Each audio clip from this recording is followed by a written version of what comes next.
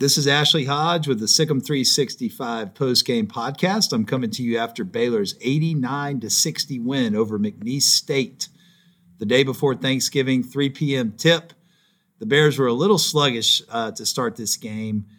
They didn't shoot it well except for L.J. Cryer. L.J. Cryer had 12 quick points. He ends up with 16 on the game. He really got the Bears going offensively. And really everyone else on the team couldn't buy a three-pointer early in the game. They were very efficient in the paint, 22 for 30. That's terrific. They end up scoring 89 points, so offense got going. There was a real heat check moment for Keontae George in the second half. I think he was 1 for 8 from three at one point in the game, and he made 3 threes in a row in about a minute, maybe a minute 30. And ends up with 17 points. He's the leading scorer on the night. L.J. Cryer, 16. Adam Flagler with 13. Langston Love with 11 off the bench. Saw some really good things from him. Knocked down 2 of 3 from the three-point range. Got extreme elevation on a putback or a layup at the rim. He had some rebounds. Like what I saw from Langston. He's looking better and better. So he had 11 points in only 17 minutes. The player of the game, in my mind, was Del Bonner. Only 7 points, but 12 assists, 1 turnover. Adam Flagler was terrific distributing the ball as well. 9 assists, 1 turnover.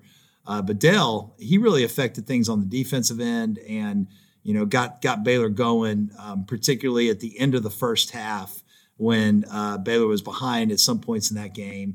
And, he only was credited with 2 steals, but he had at least 4 or 5, maybe 6 deflections. It was just a menace defensively and really spurred, Baylor's offensive attack and their ability to get some separation. McNeese State played really hard. I was impressed with their effort. They came ready for the fight. They were out hustling Baylor early. Did a really good job on the boards. They grabbed 13 offensive rebounds. The total boards was 33-32 in Baylor's favor, but that's not what you would expect for a team that's doesn't have the size that Baylor did. Saw some really good things from Caleb Lohner off the bench. He ends up with 6 points. Only credited with 1 rebound, though. That's a surprising stat, given how active he was in the paint.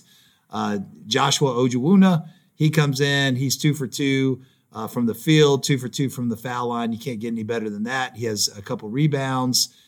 He did have 1 turnover, but really saw some positive signs from him. I think he needs to continue to get more and more minutes. Jalen Bridges, he missed his 3-pointers, and he made his first 2 free throws, but he missed his next 4. But he does end up with 7 rebounds, and he also has 2 steals, very active defensively, so you love to see that. 8 points for him.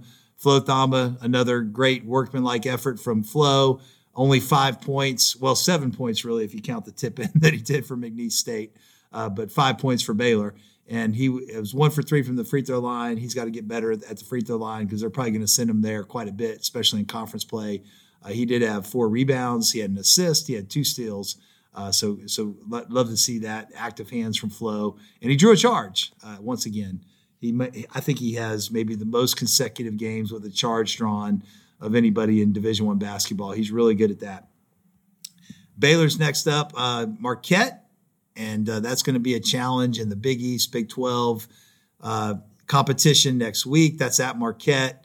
They are a team that if you don't bring it, it's a pretty tough place to play, I've heard.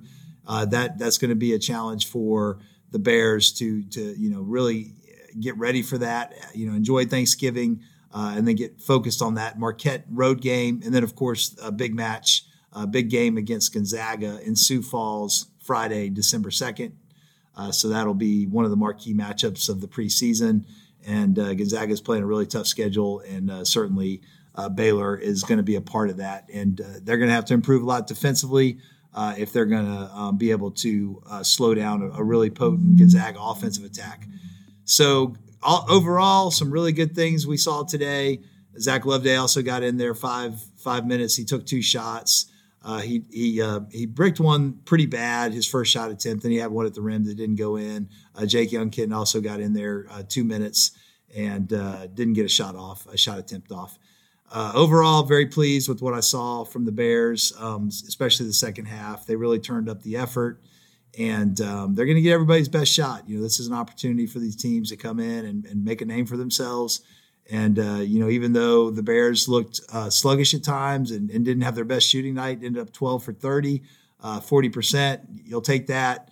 But at one point, before Langston Love hit his last 2 threes and Adam Flagler hit a couple threes and before Keontae George hit those 3 in a row, their 3-point percentage wasn't very good. But it ends up a pretty good percentage on the night. The one thing you look for that they need to improve on is certainly the free throw shooting. They were really, really good against UCLA, but 9 for 17 today, and that's not very good. The 30 assists and 11 turnovers is terrific. You'll take 3-to-1 assist-to-turnover ratio every day of the week. They forced 21 turnovers and only 13 assists for McNeese State. So that's a really key stat and shows you why the separation ended up being 29 points. So we will have previews for the Marquette game for sure and the Gonzaga game, but I just wanted to knock out a quick podcast. Happy Thanksgiving to everybody out there.